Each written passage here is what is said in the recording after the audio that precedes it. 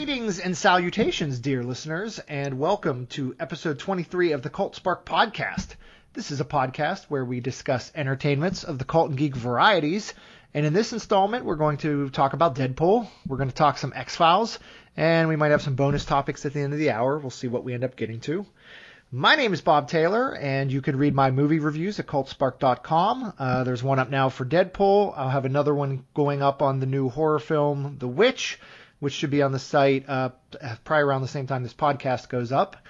Joining me tonight, as always, is my partner in crime, Stu Smith, who keeps plugging away on the Van Damage Report, a series of essays examining the career works of Mr. Jean-Claude Van Damme. Those also appear at cultspark.com. Stu, how you doing? Doing all right. Just a friendly word to all of our readers. Hopefully those Van Damage reports will soon be a book. That is something I'm trying to figure out how to do. So if anybody listening to this knows how to make that happen, please let me know. I can use all the help I can get on that. Which I get to write the foreword for as long as Van Damme himself turns you down, correct? Well, see, he's already promised me something, so... Oh, he has? So the question is, does Van Damme keep his promises? Well, we'll find out, won't we? We will. And after many, many months, where he was holed up doing little other than writing fiction and playing Rainbow Six, Tim Kelly has finally returned to his rightful home right here with us on this podcast.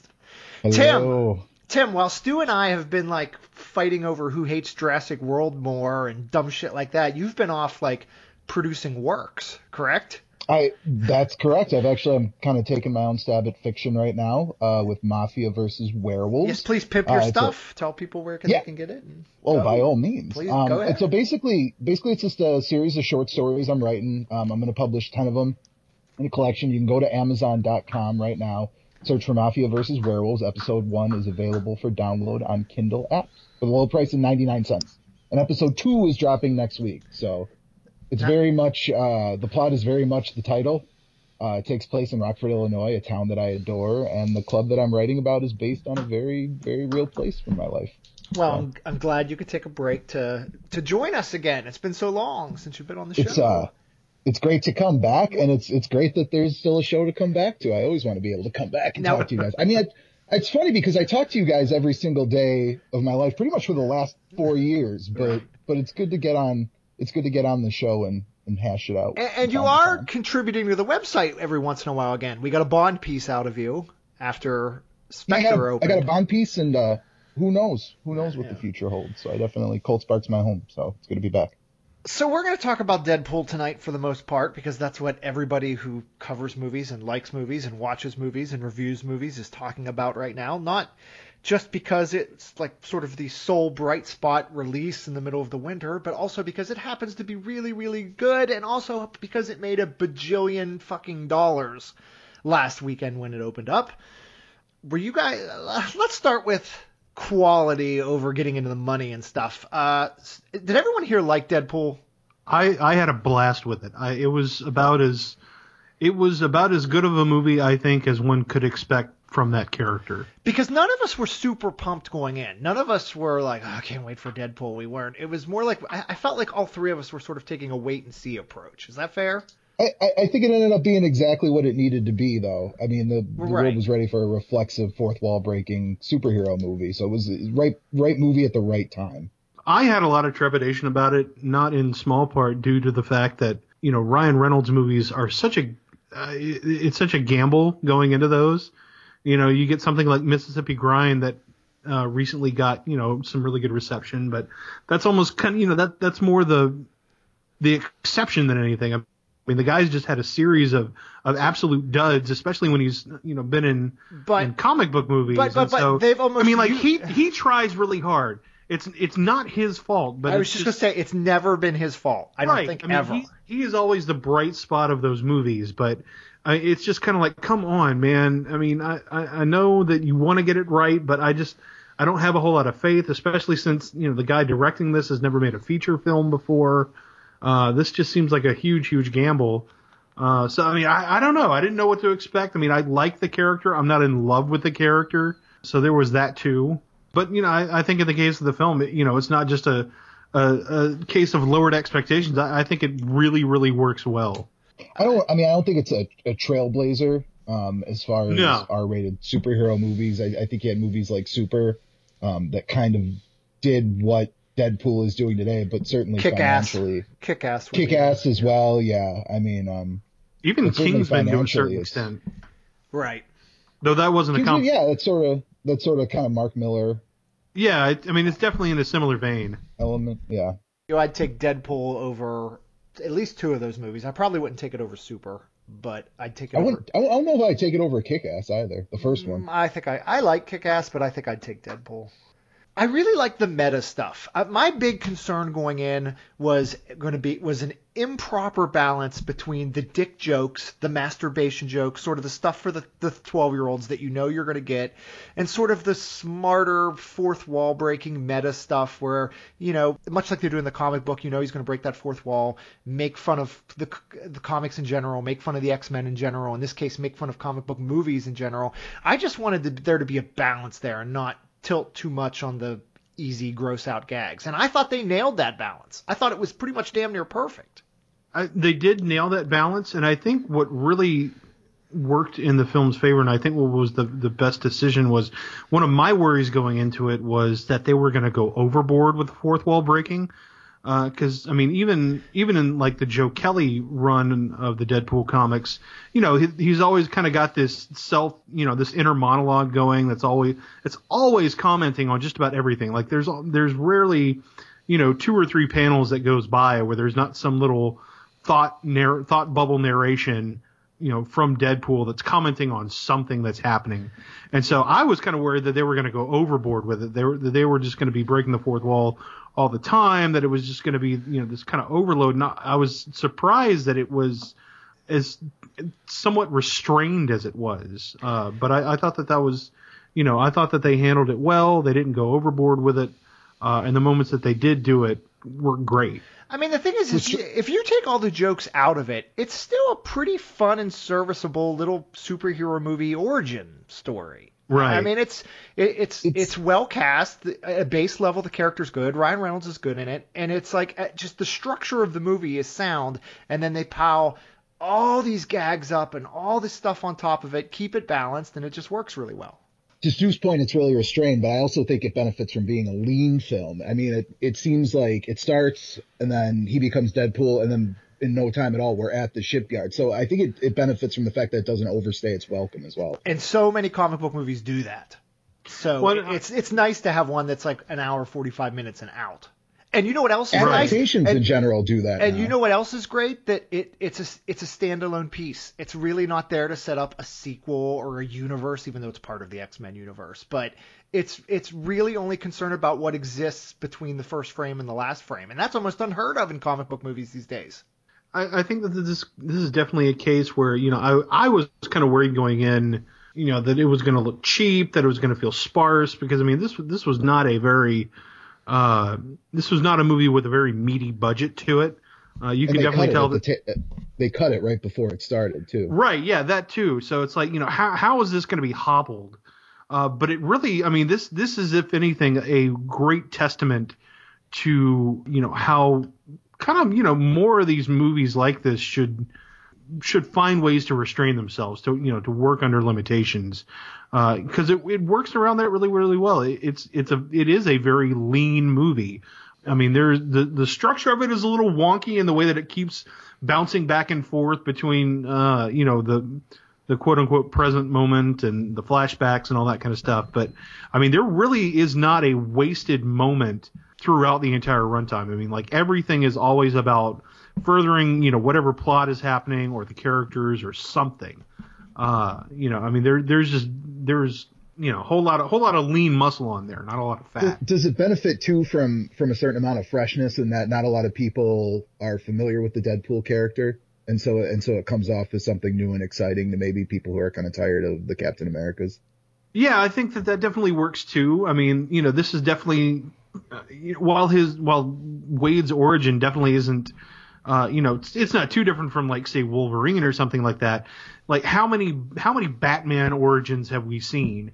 You know, how many? Too many. Right, exactly. I mean, it's like so many of these characters we've just, it's like, okay, we've seen this origin before. Who cares? Just come on, get to the good stuff.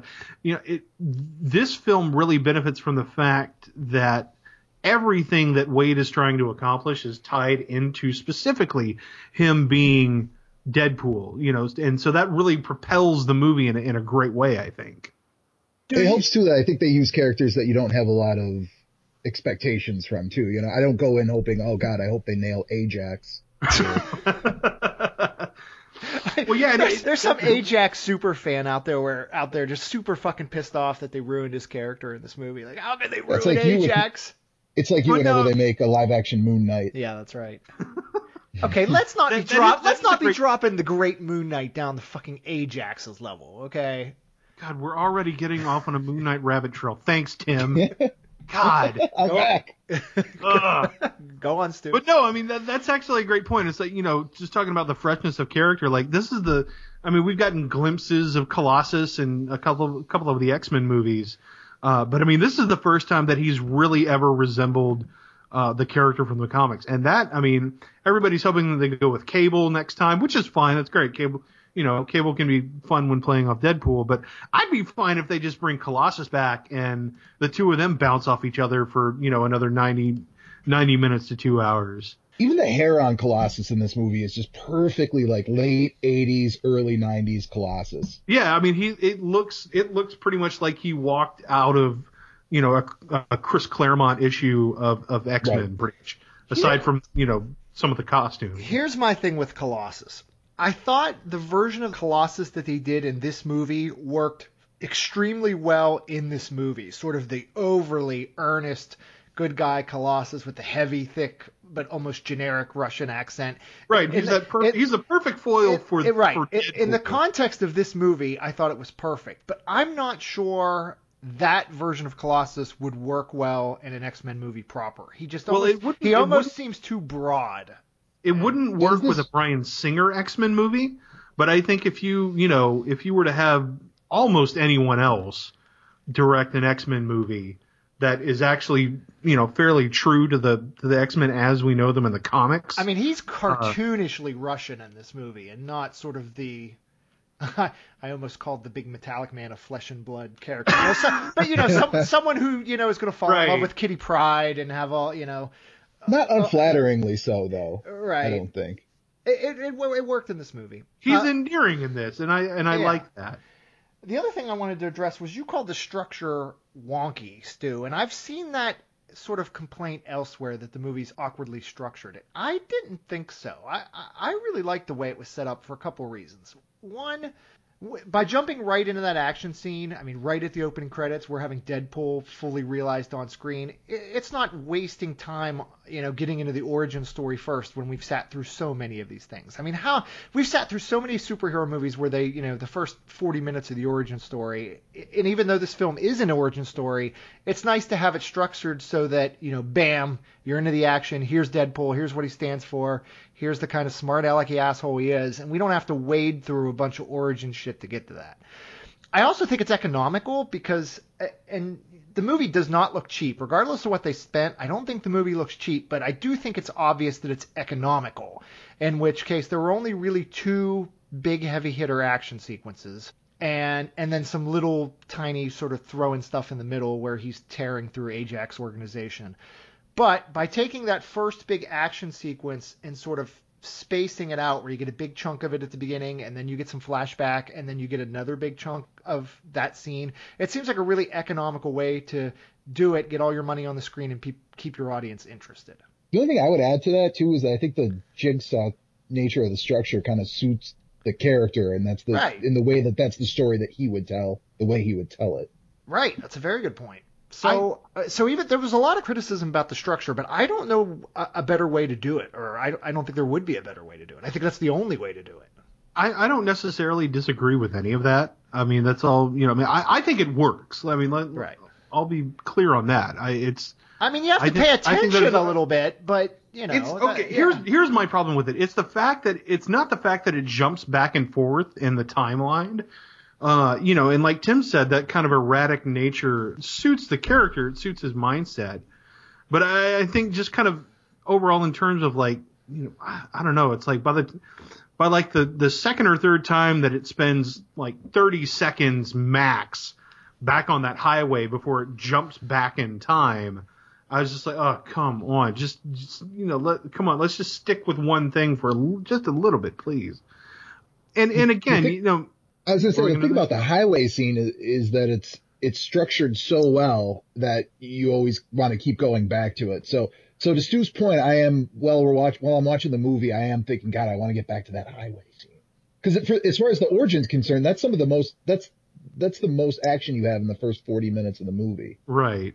And again, like I said, I think it works. I think it works kind of in spite whatever problems that I have with it. But, I do think that going back and forth so frequently like that hurts it just a little bit, to my mind. But again, not enough to sink the film or, to make me think poorly of it or however you want to say it. In general, I can say that I liked most of the action. I know there was a concern that, is the action going to be up to snuff? I thought it was. The only scene that really didn't do much for me was the fight with Ajax in the Weapon X, but not Weapon X building, whatever that shady organization was. That fight scene in there was like, but the rest of it, I thought they did very well with the money they have, and the action was creative, and there were lots of jokes built in, and it was funny, and it seemed to all fit together very well. I agree. I think that the action is definitely the place where you can kind of tell that they really kind of had to get creative around their budget. I was kind of hoping that at some point, or at least especially after he forgot his ammo bag for a second time, he's like, man, that budget keeps giving me amnesia or something like that.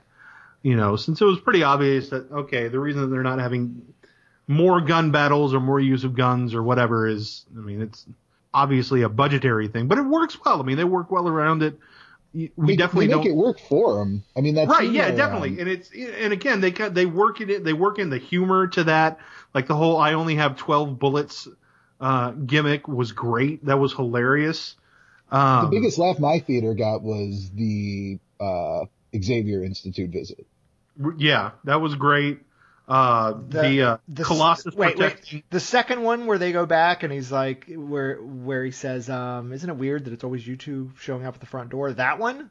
Right, and they sort of acknowledge the budget again, right there. Right, yeah. Right. But people ate that up in the crowd I was in. Yeah. That got a great reaction, as did Colossus shielding Gina Carano's boob. Yes. I like the way that they worked around the budget. We definitely don't see this kind of action a whole lot, especially because it's so unhinged and so bloody. The last time that we got action like this was probably in one of the Blade movies, as far as a comic book movie goes. Right. I think the action scenes had personality.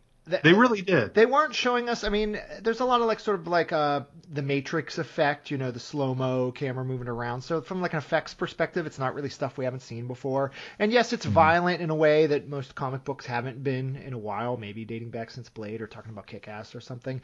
It's taking all these pieces that we've seen here and there, but really making them work in the context and the personality of this movie. I thought. That was my opinion. Hard to top that, really. That is, I agree with that. And the movie. It's hard when it's a movie. It's hard when it's a movie we all agree about, you guys. Right? I know. Stu and I always have so much fun when we're fighting, but we got lots of podcasts left, Stu. We'll dig something up. We do. So it is funny. Okay. The other joke that I was a big fan of all the meta stuff Tim mentioned. Like if. The part when they go to the Institute, go to the X-Men school, and isn't it weird that you two are the only ones who show up at the door? That's probably funnier than any Hugh Jackman cameo, Flesh and Blood cameo may have been. I sort of like that sort of the sort of sly commentary on how they had to kind of do it on the cheap. Makes it more appealing to me if it would have just been stuffed full of cameos. I think. It's a movie that pulls out a character like Negasonic Teenage Warrior just because it likes the name. And I like that they mock the X-Men timeline being so fucked. And there's that Stewart or McAvoy line, which went over very well in my theater.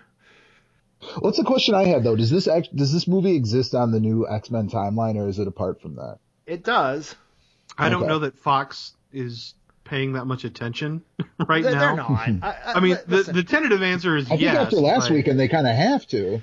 Right. Yeah, we're going to get into that in a minute. It's the X-Men timeline. It's so funny because the X-Men timeline used to drive me nuts. Where I used to say, okay, if you're going to do a shared universe like this, let's keep it on the up and up, and let's keep the continuity intact. And whenever they would, when a new movie would come out and they would break that continuity a little bit for that movie's purposes, it would irritate the hell out of me, like the little comic book nerd I am. But the more preposterous the timeline has gotten, the more I've started to enjoy the preposterousness of the timeline, because it's actually aping the comics almost directly now. Whereas, a new creative team comes on with a new movie, we don't like this, and this, we'd rather do this, here's your movie. And it's very comic book like how they just rewrite the timeline and ignore the continuity whenever they want, to the point where I actually enjoy it now. I get a kick out of it. But I think, with the reboot, with the Days of Future Past reboot, which quote unquote reset the timeline, I think anything past that date, anything that takes place on any year past, what year did Days of Future Past? What year did the past stuff take place in? It was the 80s, right? 80s, yeah. So I think Fox just Was it the 80s? Or was it 70s? 70s. X-Men 70s. Apocalypse is going to be the 80s. So it's the 70s. So Days of Future Past was the 70s. First Class was the 60s. Future Past 70s. Right, and Okay. then Apocalypse is going to be 80s. So I think Fox and Bryan Singer and whoever can now just point at Future Past and say, oh, timelines are set. We don't know what was going to happen from 1970, whatever onward. We can do whatever we want, whether it makes sense or not, which is fine. There are characters Who in those cares? last 2 minutes, though, of Days of Future Past that are always secure now, though. You're always going to build the Cyclops and Jean Grey and Wolverine and Professor Xavier all being in that room together at the end. So it kind of takes some of the mystery away, too, though. Right. Well, I guess they you can't kill Cyclops or Jean Grey now as played as they'll appear in Apocalypse. Not that I'm advocating killing off Cyclops again. Don't get me wrong, because that was... You was can, shit though. Like, I mean, how many in times Last have Stand. X-Men characters been killed and then brought back? Wait a minute. Let me tell you something. Now that Ryan Reynolds has been redeemed, and again, I'm a big Ryan Reynolds fan, and it's largely from his smaller movies. Stu mentioned Mississippi Grind, which I just watched and I loved, but going back further than that, like Adventureland, which he's excellent in. But all these comic book movies that he's in that have failed, I have never thought they were his fault. And even Green Lantern, which I despise that movie. He is literally maybe the only thing that works in that movie. So I'm the only guy that doesn't hate Green Lantern. But anyway, now that Ryan Reynolds has been vindicated, now that Ryan Reynolds has been proven right, he knew if they did Deadpool this way it would work. He's a bona fide movie star now. I'm ready to move on to James Marsden. James Marsden got fucking hosed and needs to be redeemed.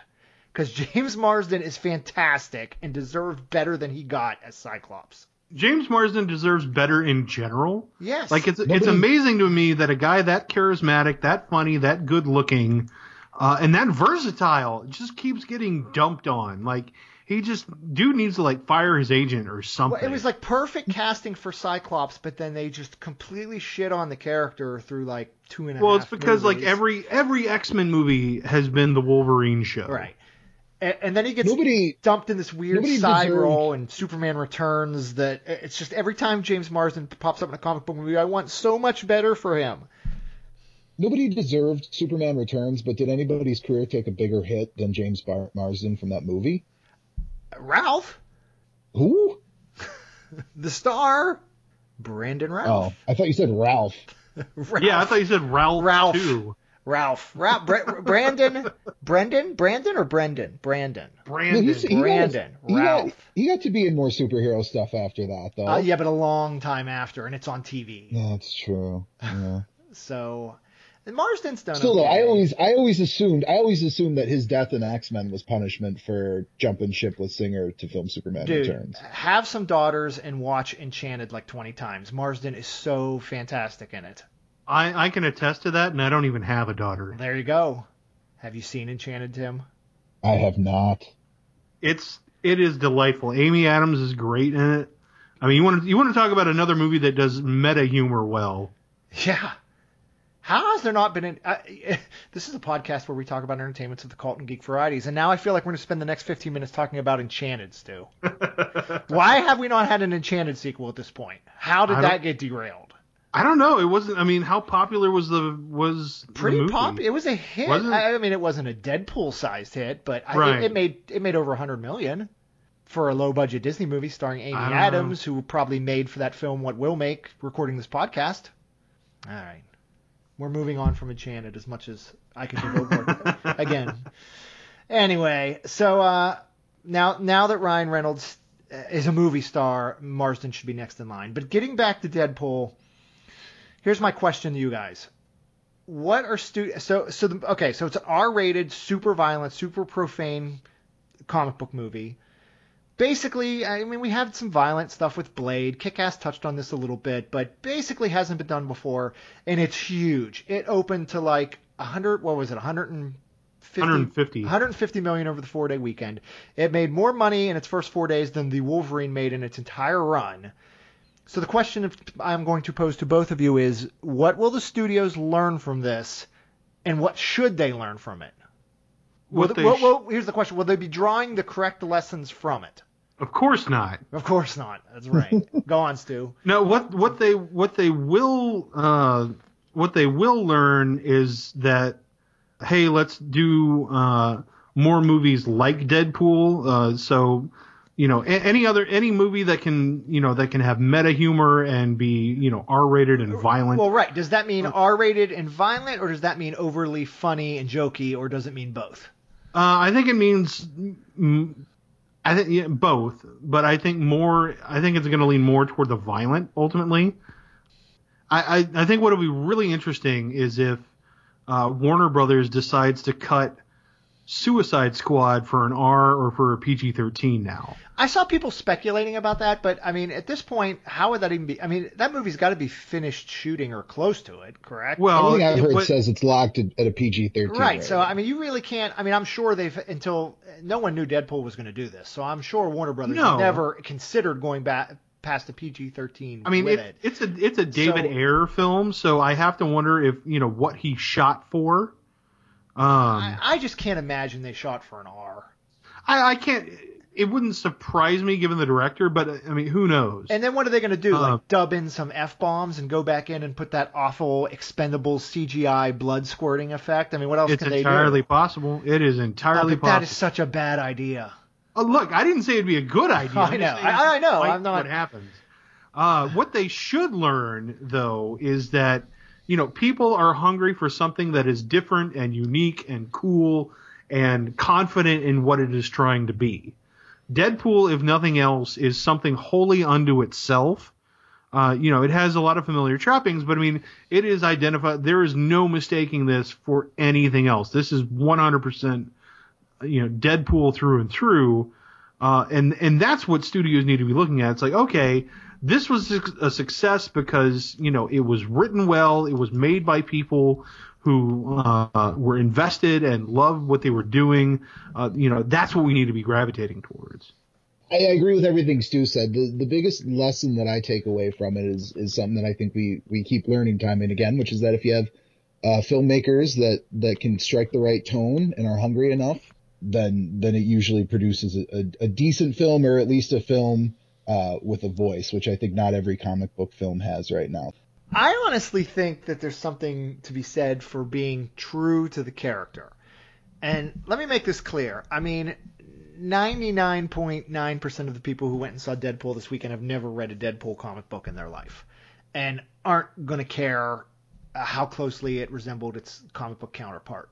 But a lot of these characters, they don't arrive fully formed on the comics page. And those characters are worked out over many, many issues as many, many talented writers and artists sort of figure out what makes that character work, what makes that character unique, what makes that character interesting, until a comic book audience, no matter how small it is, starts to respond to that character. So even though it doesn't directly translate into this is what a large mass audience is going to be interested in, I do think it's a way to sort of perfect a character. And so if you treat the character with respect when you are bringing it to a mass audience, and you realize the character as he works for a small subset of people on page. I think it's more likely that he's going to work on the big screen for a bigger audience. But when you get a comic book movie and they just completely maul the character, as they did with Deadpool originally in X-Men Origins Wolverine, you run into problems. The character would have never worked well like that on a comic book page. So how's he possibly going to work well on a big screen? Do you guys think there's any merit to that? Yeah, I mean, certainly. And just to kind of build on that, I think what works here is that, they took this version of Deadpool isn't any one single version of the character. I mean, if you like the character, I mean, you'll see elements of him from just about every, major writer that has ever tackled him. And I think that that's something important to kind of take away is that, you don't have to be a slave to any one version of a character because, I mean, there's always going to be, a lot of variations on them just due to the nature of creative input and stuff. So I think one of the big takeaways here is, find out what works, and don't be afraid to commit to that amalgamation. And I mean, there's no doubt, I agree with everything you said, but the Deadpool that's on screen is still very identifiably Deadpool. Oh, certainly, absolutely, definitely. I mean, I don't know. There was talk today that the next Wolverine movie is now going to be R-rated, which, I mean, I guess is okay. I don't think it's a great idea to all of a sudden be churning out nonstop. Need to be? It probably doesn't. I mean, did you guys watch the R-rated version of the last one? I did not. I've never seen it. It was good. I mean, it makes sense. I mean, this is a guy who's, has knives pop out of his hands. I mean, it always seemed kind of a little bit silly to me that, you have this guy who is incredibly violent just by the nature of the character and what his abilities are, and yet it's still very much, edited around this, the sanitization of PG-13. But the thing is we've been living with a PG-13 version of Wolverine played by Lou Jackson, played by the great Lou Jackman, played by the trauma version. Yeah, played by Hugh Jackman for like 263 movies now. So I mean, isn't it weird to do like a hard right turn into R-rated territory for what will purportedly be his last Wolverine movie? It's kind of odd. It is a little odd, and I ultimately think that it's just going to be a hard PG-13. I really don't think that they're going to go for that. They might, but if I were a betting man, I wouldn't put money on them actually releasing it theatrically with an R. One way to look at it, and you can kind of maybe chalk part of Deadpool's success up to this, though, is a lot of X-Men fans were kids when that first movie came out. Now they've grown up with these characters, and are adults and are probably ready for more R-rated fare. Right. I would agree with that, and especially because it's like, I mean, I don't know how popular X-Men are with kids in general. I mean, none of the X-Men movies have ever been successes on the scale of, either of the Avengers films or anything like that. I mean, right. Last Stand broke the record for biggest opening when it first came out. I mean, that's a mega number. Yeah. Oh no, Last Stand. That's right. It was big, but distressingly so. But that was like 5 X-Men movies ago now. They all do solid. They all do solid. They open an X-Men movie, you're gonna make $200 million or whatever it is overall. I mean, Stu's right that it's nowhere near the Marvel level of success. I'll say this: I don't think. I mean, maybe you get by with an R-rated Wolverine, but I don't think X-Men movies in general need to be R. I mean, that would be most comic book movies don't need to be R. That would be kind of a ridiculous notion, I think, for that series, which is sort of based on family and I think Marvel has the right approach with content like Daredevil and Jessica Jones on Netflix. If you're gonna tell darker fare like that, why not stretch it out 10 episodes and do it like a cable TV series at that point? Well, then Marvel has the distinct divide. Our movies are going to be family friendly. We're going to put our darker stuff on TV. That's part of what I was going to say. I mean, those things are markedly different. And there's definitely that feeling of separation. But you're going to have a difference in tone if you go from a PG-13 Wolverine to a R-rated Wolverine. there's always going to be that element that doesn't match up with the earlier incarnations of that character on film. It's And possible. it's the same guy I think playing the him. It's R-rated not like you can't make that jump like they do with the Batman, like from Schumacher to Nolan. And then what's really weird is, again, now Deadpool is a bigger hit than the X-Men movies at large. So, I mean, how much do they want a Deadpool versus Wolverine movie? I mean, they got to be begging Hugh Jackman for that, right? If they're not, if they're not, they'd be stupid not to. And how much does Deadpool contaminate and take over the main X-Men universe now? I would be willing to bet that Deadpool at least cameos in future X films. I would actually guess that Deadpool 2 ends up being like an X-Force movie, right? As opposed to like just a pure Deadpool 2.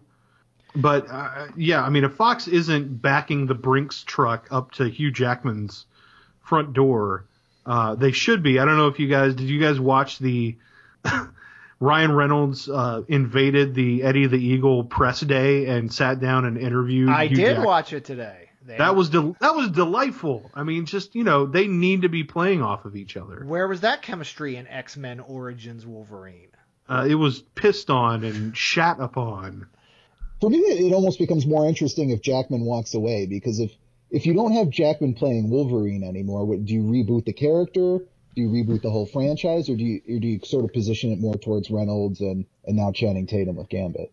Jackman is so tied to that character that, I mean, they're going to have to wait several years to bring that character back and recast him.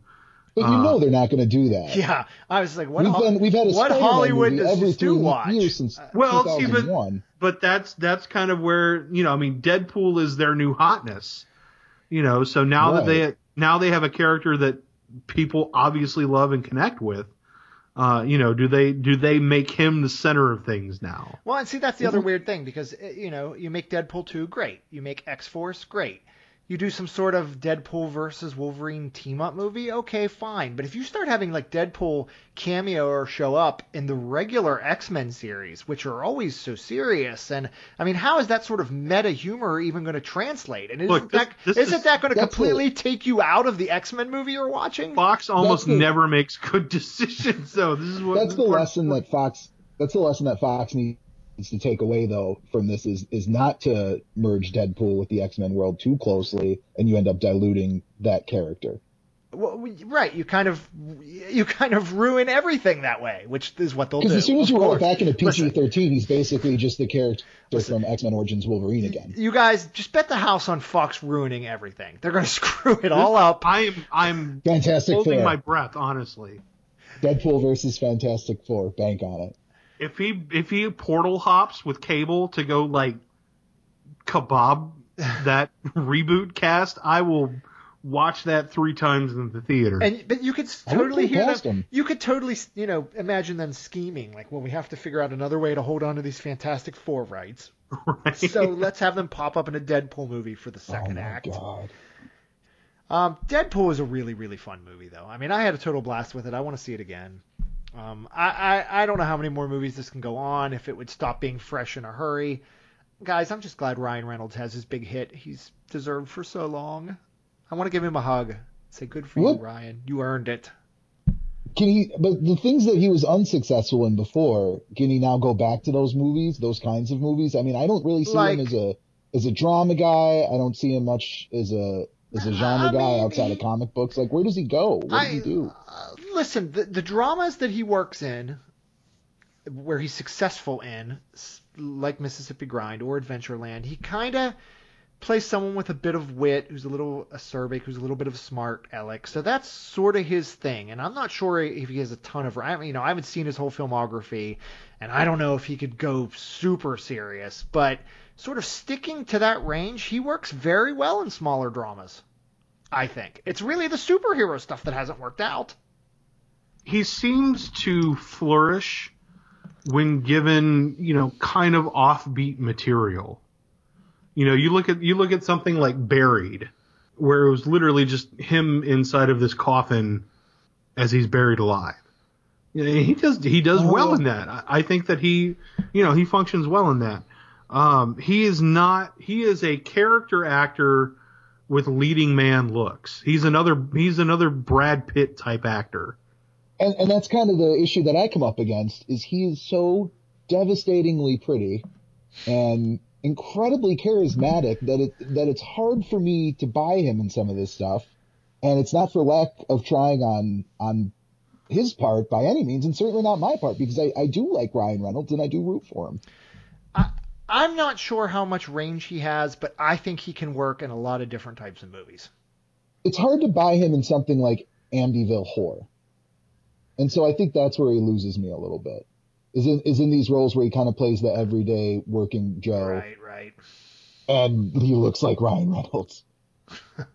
All right, guys, let's move on to the X-Files. I want to talk about the X-Files a little bit for two reasons. One, because Tim is here, and I know, Tim, you were as excited about the new X-Files as I was.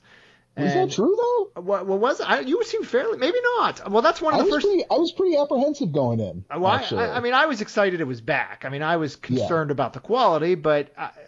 my viewpoint is always, well, it can't ruin what's there, especially with the X-Files, which got so terrible in its later seasons anyway. It's not like they can sully the franchise at this point. Why not give us some more episodes and see how it turns out? My X-Files cred is I started watching the show in the second season, was completely obsessed with it. No, wait, stop, because this is what I want to ask you. Because you're considerably younger than me, so how old are you then? What grade were you in? Were you still... All right, so I started watching the X-Files, I would have been 8 years old. Okay. And I remember the first time it was the Firestarter episode, and I remember it because I saw the preview for it. My grandparents were babysitting me, and then I asked my grandma, hey, can I watch X-Files? Because I'm an idiot, I should have just turned it on. But I asked my grandma, can I watch X-Files? And she made me call my dad and ask him if I could watch it. And he's like, why the fuck are you calling me about the X-Files? So you literally grew up with the show then? I grew up with the show, but then I fell out of it by season 6. And not a bad thing.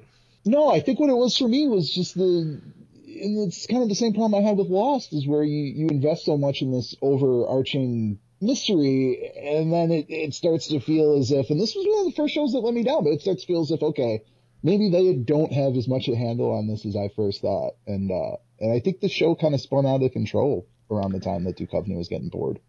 And so I left it, and I didn't come back until this reboot. Well, my background is the X-Files started when I was in college. When I first went to college was when the X-Files launched, and it was on Friday nights, and I immediately became addicted. One, because I didn't have the social life I should have, and two, I also knew my way around the VCR, so I could get that fired up to record the X-Files in Briscoe County Jr. on Friday nights. And I was pretty much obsessed immediately. Its first 4 or 5 seasons was absolutely my favorite show on TV. It was so right up my alley. And just such an amazingly well-written show, and the way they would blend the mythology stuff with the standalone episodes and the scary stuff with the full-blown comedy stuff, and it was just a perfectly balanced show week in and week out, especially back then when you had to do 22 or 24 episodes a year, and they were coming up with all that good stuff. And then I'm kind of like you, as that, after I don't like any of them. I didn't like even the first movie, Fight the Future or whatever it was subtitled, when the show was still going pretty strong. I remember. I didn't dig the movie, and I started to sort of tune out. I think after like season 5, there are still intermittently good episodes year by year, but as the show as a whole, it sort of started to fall apart at that point. And then by the time Duchovny left and they brought in Robert Patrick and whatever, it was a train wreck. I wasn't watching week to week. I remember I tuned back in specifically to see the finale, the original series finale, which was garbage. But a lot of time has passed. These actors have stayed in my life because I was a fan of Duchovny's Californication, and I was obviously a massive fan of Gillian Anderson on Hannibal. And it just seemed like the time was right to bring it back. And so when they announced that they were going to do these 6 episodes, it's like, yeah, again, you can't sully the franchise. You can't hurt the series. It kind of petered out anyway. So long story short, I was very excited it was coming back. So my next question is has it been worth it? Well, first of all, we're recording this on Tuesday. Have you seen last night's episode yet, Tim? I'm halfway through it. Okay, so you've completely seen the first 4. And has it been worth it? What's your assessment so far? Well, I'm kind of glad I took your advice and some of the advice of my friends because I watched the first episode and I thought it was complete garbage. Horrible. I honestly terrible and a slap in the face to the mythology that I think a lot of people sort of hung their hat on as far as the X-Files were concerned. Because it was a complete retcon and not even a good one. They didn't even retcon it into something more interesting or more updated. They just retconned it into something fucking stupid. Not even good and really just more of the same aimless Chris Carter kind of drifting in and out of his own story, you know. And so once you get past that episode that just kind of ends with the X-Files beginning again and no real rhyme or reason as to why, you get to Founder's Mutation and then it kind of picks up, and these Monster of the Week episodes have been fucking fantastic. I've been having a great time with them. And now the latest episode 5 is that one's written by Carter, and then I know that the last episode that we're getting is My Struggle 2, which is the follow-up to the first episode. So I kind of worry a little bit that the best is behind us now as far as this current season's concerned. But I'm sure it is. I mean, even when listen, it's very clear that this turned into sort of like a George Lucas situation where the guy who created the show may not know what's best for the show. You have to wrestle it away from its creator, right? Correct. And this was something that had become fairly evident even in the later episodes of its original run and during the films and the ill-advised second film that came out. But it's really clear now because the first episode's terrible. I've watched all of this week's episode, the 5th episode. It's better. There are things I like about it. There are reasons to recommend it where I thought almost nothing worked in the premiere. But it's still probably the second weakest. But those middle episodes, you know, the ones written by the Morgan brothers and I forget who did the other one. Was it Spotnitz?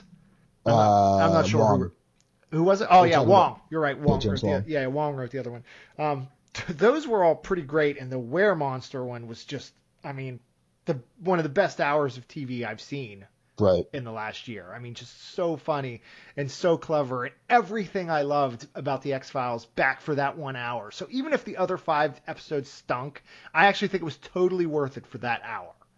But no, to my surprise, it's been worth it. And I think what I first loved about the show was that it took these things that I loved very seriously, and then it sort of delved into parody later on, and now it's sort of a blend of both things, where there's these latest episodes have got a lot of nods and winks and homages and stuff that kind of drag them down. And I'm not even sure that we need that kind of stuff in 2016 anymore, because it's getting more distracting the more informed we all are. But I kind of wish they would just, at this point, just drop the mythology stuff. Just drop it. Correct. Correct. Alien invasion averted. We're not going to deal with that anymore. And if it comes back, which I think it will, because the ratings have been like huge for today. By today's standards, ratings have been massive, and Duchovny and Anderson both seem interested, so I'm sure there's going to be more. Just give us standalones, and you can mix it up. I mean, some of them can be scary, some of them can be funny, some of them can deal with Mulder and Scully's relationship, some of them you can bring in new characters like they did this past week. But just give us this sort of standalone horror stories with these characters, and give us 6 a year, or 10 every year and a half, or whatever you want to do. I'd be totally happy with that. And you got to get Vince Gilligan the right one. They couldn't get Vince Gilligan this time because he's too busy with Better Call Saul. But I would love to see a new Vince Gilligan written X-Files episode. So if we get a season 2, I hope that happens. Now, Stu, you're not an X-Files guy, right? I like the X-Files. I don't have anything against the X-Files. So you've seen some of the original show? I've watched probably about 2 to 3 dozen episodes of the original series. So that's a fair sampling. Yeah. So, I mean, I've certainly seen my share of the show, and I like it. I like the characters. I watched the first movie. I never saw the second one. But I never, even though I love the concept and I always enjoy whatever I watch, for some reason I just never developed a real attachment to it. And is that because you're not watching the current run, correct? No, I am not. Although some of that has to do with the fact that I don't have any, cable anymore or anything like that, so it's a little difficult to watch it. Chuck to the cable, so you'd have to buy it by episode or watch it by alternative means. But it's more of an interest thing for you at this point? Yeah, I mean, it's whenever it hits Netflix or Amazon or wherever it ends up, I mean, I'm sure I'll watch it. My dad loves X-Files, so, it'll be something he and I can watch together, which would be great. But yeah, I mean, it's just, I'm just not prioritizing it. I'm actually just started watching Deadwood, so I'm happy committing my time to watching that for the first time. Okay. You're way better off doing, as much as I like the X-Files. You're better off watching Deadwood. Why didn't you tell me you started watching Deadwood? Because I just started yesterday. When did this happen? So you watched the first episode of the first two? Yeah, I was in the middle of watching the second one when I got online for this. Deadwood is my fifth favorite television show of all time. Matter of fact, I think it's exactly fifth. So you're in for a treat, my friend. It's really good so far. Hopefully, just tell me this. I know that it only got 3 seasons, right? Yes. Does it at least have a good ending, a satisfactory ending? It's not great, but it is satisfactory. Is it more satisfactory than the ending for Carnival? Yes. Okay. I never finished Carnival because I knew that they got canceled before they could wrap things up. So I literally could not bring myself to finish it because I knew that I wouldn't get the closure that I wanted and needed out of that. So I just, about halfway through season 2, I was just I can't do this. I have to stop. The final episode of Carnival does wrap up a lot of the big plot stuff that was going on in season 2, but it also introduces a ton of stuff that they were obviously going to examine and tackle in future seasons that ends up being a big tease for stuff you never got. So that's awful. That doesn't happen with Deadwood. It doesn't really feel as much. I mean, it doesn't really feel like a series finale because it wasn't intended to be. Deadwood was always supposed to be 4 seasons. It ended up only getting 3. But there's not a ton of. I mean, it's a finale for that season, and they didn't really stretch a ton of stuff over from one season to the next. And thematically, it works well enough as a finale. Of course, now, and this is a great way to segue into our next topic, which now, Deadwood might be coming back. It looks like we're going to get at least a film from HBO sometime soon. That's what's being reported. And it's because everything's coming back. I mean, we got the X-Files back. We're getting Twin Peaks back. We might at least get the Deadwood movie. Arrested Development came back. 24 came back. We're getting Fuller House, for Christ's sakes. How do we feel about this trend? Are we happy with it? Do we want to just seeing shit we loved as a kid recycled over and over and over again? Would we rather have new properties? Or are we glad that, Twin Peaks is coming back and Mulder and Scully are back on the case? Well, I think it would be one thing if there wasn't already this television renaissance going on. I mean, this is the golden age of long-form storytelling on television. And there's so much of it. Yeah, I mean, there is no shortage of amazing things to watch on your TV week after week. So, if this revival stuff was what was taking priority, that'd be one thing. But it's fine. I mean, a lot of it seems to be fairly well done overall. So sure, as long as it keeps being entertaining and well executed, I'm all for it. And there's nothing that's been revived or announced to be revived that's either been sacrilege to me or anything more than kind of just I don't care, like Prison Break. Prison Break, a show where the main character died at the end of the series, and yet now they're bringing it back with main character still breathing. So that should be interesting. And yes, I'm someone who actually watched all four seasons of Prison Break. I'm ashamed to admit, but. Let me ask you this, though. Is there anything that's been brought back yet that you kind of roll your eyes at and say, oh, God, I wish they weren't bringing this back. There's no way that they can make this work? No, I wasn't as big on Arrested Development as other people were. I liked it. I thought it was a very good comedy, but to me, it wasn't this big, earth-shattering, world's greatest comedy that so many others made it out to be. And I didn't watch the season they had on Netflix last year, but from what I understand, most people were disappointed by it. It wasn't very good, no.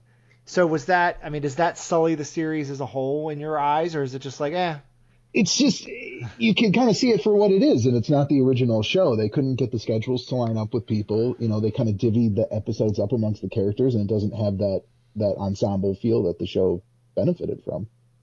I mean, I can tell you that 24 worked like gangbusters, but there are a couple reasons for that. One, the show had only been off for like 3 years, I think, maybe 4 when they brought it back. So it wasn't like a lot of time had passed, or it was going to feel like this whole different thing. And since it was only 12 episodes, and since that show was so rigidly structured to begin with, I mean, it felt very much like what it was still in real time, even though it was only 12 episodes, and it felt very much like what had come before. So I enjoyed that a lot. Although then now they're planning another season without Kiefer Sutherland, and I don't want that. But I think the larger problem, and Fox is kind of the figurehead of this, but I think the larger problem is that they're just driving the idea that these brands can go on forever without the things that made them work. In some cases, like X-Files, where we're like, Chris Carter probably needs to step away. I think the X-Files can survive on its own, but something like Prison Break, where it doesn't have the name recognition of an X-Files. I mean, can that really go on past? Well, I mean, I can tell you 4 or why. 5 episodes? Listen, I can tell you why they do it. It's because Heroes. Heroes. Heroes is the same. I mean, that nobody wanted Heroes, and that got dusted off, and that ended up getting canceled. Listen, I can tell you why this happens. It's because there's so much content out there. Netflix is making shows, Amazon making shows. Everybody's got shows now. There's too much. Yep. There's too much competition for eyeballs. So the networks and anybody that can get the rights to these things, the surest way that they can launch a show that's going to have an audience right up front is by bringing back these old beloved properties. I mean, it's Star Trek. Right. So with everybody either watching Netflix or playing video games or, whatever they're doing with the audience so fragmented, this is the best way, especially the networks, can get eyes on something. So that's why true. they're doing it. That doesn't make it the best idea. Twin Peaks will be the one to see. We'll see how that turns out because, the X-Files is easy. You get Duchovny back, you get Anderson back, you get a couple of the writers back. You can do it. I mean, it's not – but Twin Peaks – that was a huge cast. They're not getting everybody back. Some people aren't with us anymore. Some people didn't want to do it. A lot of time, years and years and years and years have passed since Twin Peaks was on. You do have David Lynch, writing with Mark Frost and directing all the episodes, but it'll be interesting to see if that feels like a legitimate continuation or sort of more of a pale imitation. Don't you feel like, though, with a writer like Lynch and like Frost, that even if it's bad, it's still kind of be worth watching? Probably. Just because of how fucking weird it's going to be the entire Although time. a lot of people think season 2 of Twin Peaks didn't meet those qualifications, and there's a stretch of that where Lynch wasn't involved, so maybe that has something to do with it. Correct. Although I am actually a defender of season 2 of Twin Peaks, but I don't know. I love the show. I'm glad it's back. In the story, it actually sets up to revisit itself 25 years Correct. later. So the timing this works feels out more. nicely. This feels very organic to me, whereas maybe the 24 reboot won't. We'll see. Again, Twin Peaks is. I enjoy. Twin Peaks had as big an influence on me as the X-Files did. I loved that show when it was on, and I will definitely be excited when it returns next year. But I think a little more apprehensive than I am about the X-Files. And again, the X-Files has bad episodes. The X-Files has bad seasons already. Twin Peaks, say what you will about that second season, or Fire Walk with Me. I greatly enjoy both of those things. It didn't drag on and on and on for 7, 8, 9 seasons. This is a show that had, 30-some episodes, 40 episodes in a movie, and that was it. That jump to Showtime makes it ultra provocative, too. This is true. Well, it'll probably be more in tone with Fire Walk with Me, which is, has the boobs and has the blood and was an R-rated. So I'm sure it'll be more in line with that than the ABC show, which is fine because I like Fire Walk with Me. I didn't hear a thing you said after has the boobs. That was it. What? Boobs? Now they're bringing MacGyver's coming back, you guys. MacGyver. Will any MacGruber? I don't want MacGyver. Will any old television property go? I don't know how you can do MacGyver with a straight face after MacGruber now. Airwolf. We need more Airwolf in our lives. Dude, I was just gonna say that. Break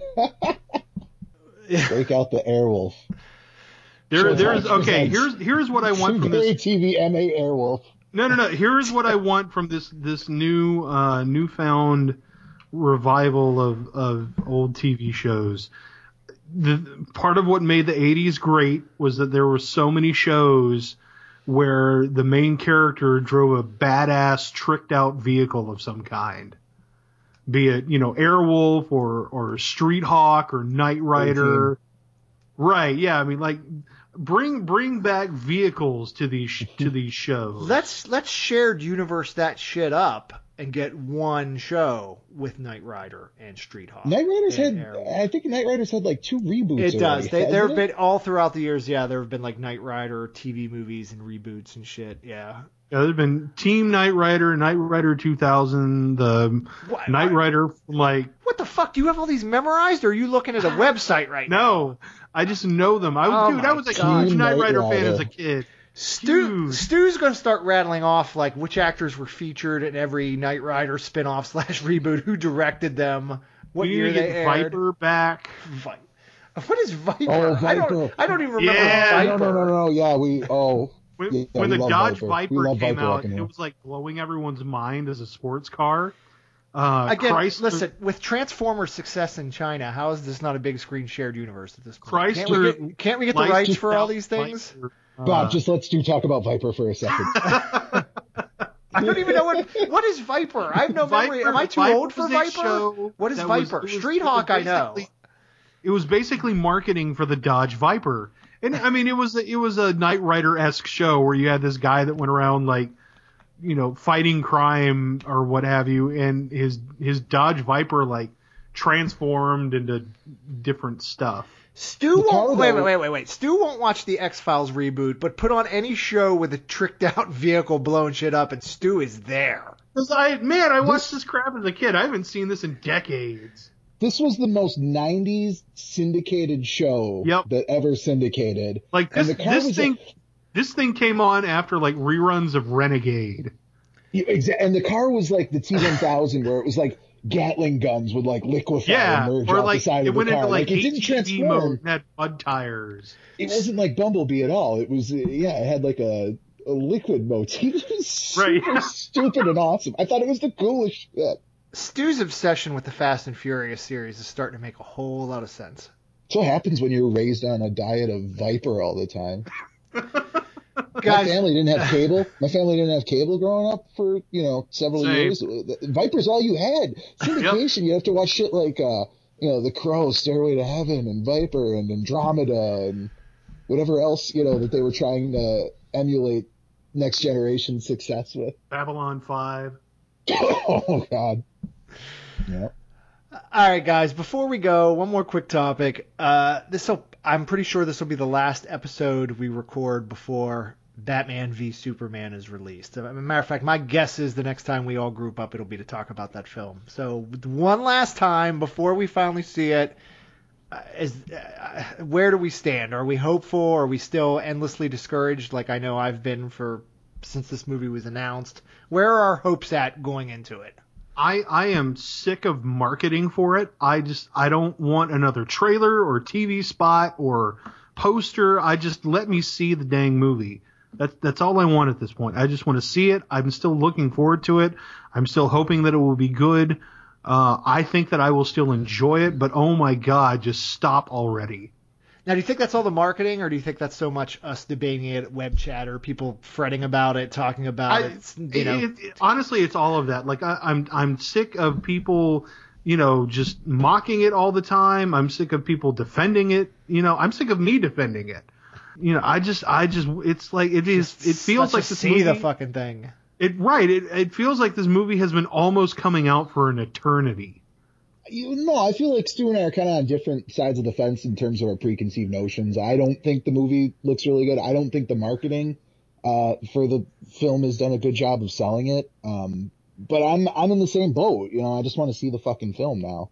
I don't really think it looks good. It's the least anticipation I've ever had for a Batman film in my entire life. Batman movies are like my groove. I love them.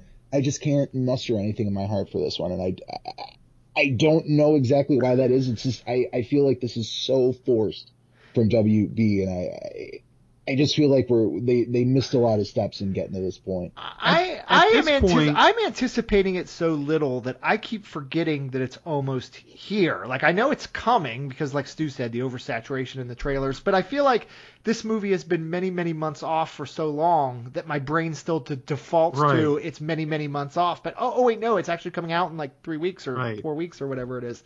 I thought the last trailer sucked. I kind of had a spark of hope with the second trailer, the one that opens with Bruce Wayne and Clark Kent sort of meeting outside Lex's party. I kind of like that trailer. And even though they're unrelated, I really like the Suicide Squad trailer that came out. So I kind of was like, okay, maybe DC knows what they're doing. Maybe they're going to get this. And then that third trailer came out last week. And besides for some of the Batman action at the beginning looking okay, I thought the trailer was terrible. Like, here, my anticipation for it at this point is just so that I can know what it is, because there's so much stuff that I read that it's like there's a lot more to the movie that than just the Batman and Superman rivalry. The entirety of the movie isn't as grim and dark as the trailers make you think. So I just want to see. I just want to see the thing. I just want to see what it is, and and just kind of go from there. I hope the movie's great. The problem that I keep coming up against is everything I've seen from the 3 trailers. I can't get it to all connect in my head cohesively to where I can see it making sense over a 2.5 hour ordeal. And that's my concern for the movie is not that I don't think that Snyder can stick the landing. I think he can. I think Affleck could nail it as Batman. I just don't know if you take all of those elements and you try to introduce Aquaman, and you're trying to sell your Wonder Woman movie, and you've got Justice League 3 years down the pike, and you know that the movie's going to be filled with winks and nods for that. I just don't know how all of that comes together to make one satisfying, story-driven movie. I mean, I agree with Tim, but trailers are trailers and movies are movies, so we'll see how it is when he gets here. Tim, you going to come back on to talk about it with us, maybe? Can we twist your arm? Hells yeah. This was fun. Thank you for having me, as always. Thank you, and you as well, Stu, for joining me tonight. Thanks, everyone, for listening at home or in your cars or through your iPods, however you're listening. Check us out at cultspark.com. Go buy Tim's book. What's the title? Give us the title again, Tim. Mafia vs. Werewolves, Amazon.com, Kindle app. Downloadable on smartphones, iPads, whatever you got. Also, you can find Cult Spark at Twitter at Cult Spark, on Facebook. Throw us a like, throw us a follow. Write us up a good review for this podcast at iTunes. We'd love you forever for it. Other than that, thanks for listening. Take care.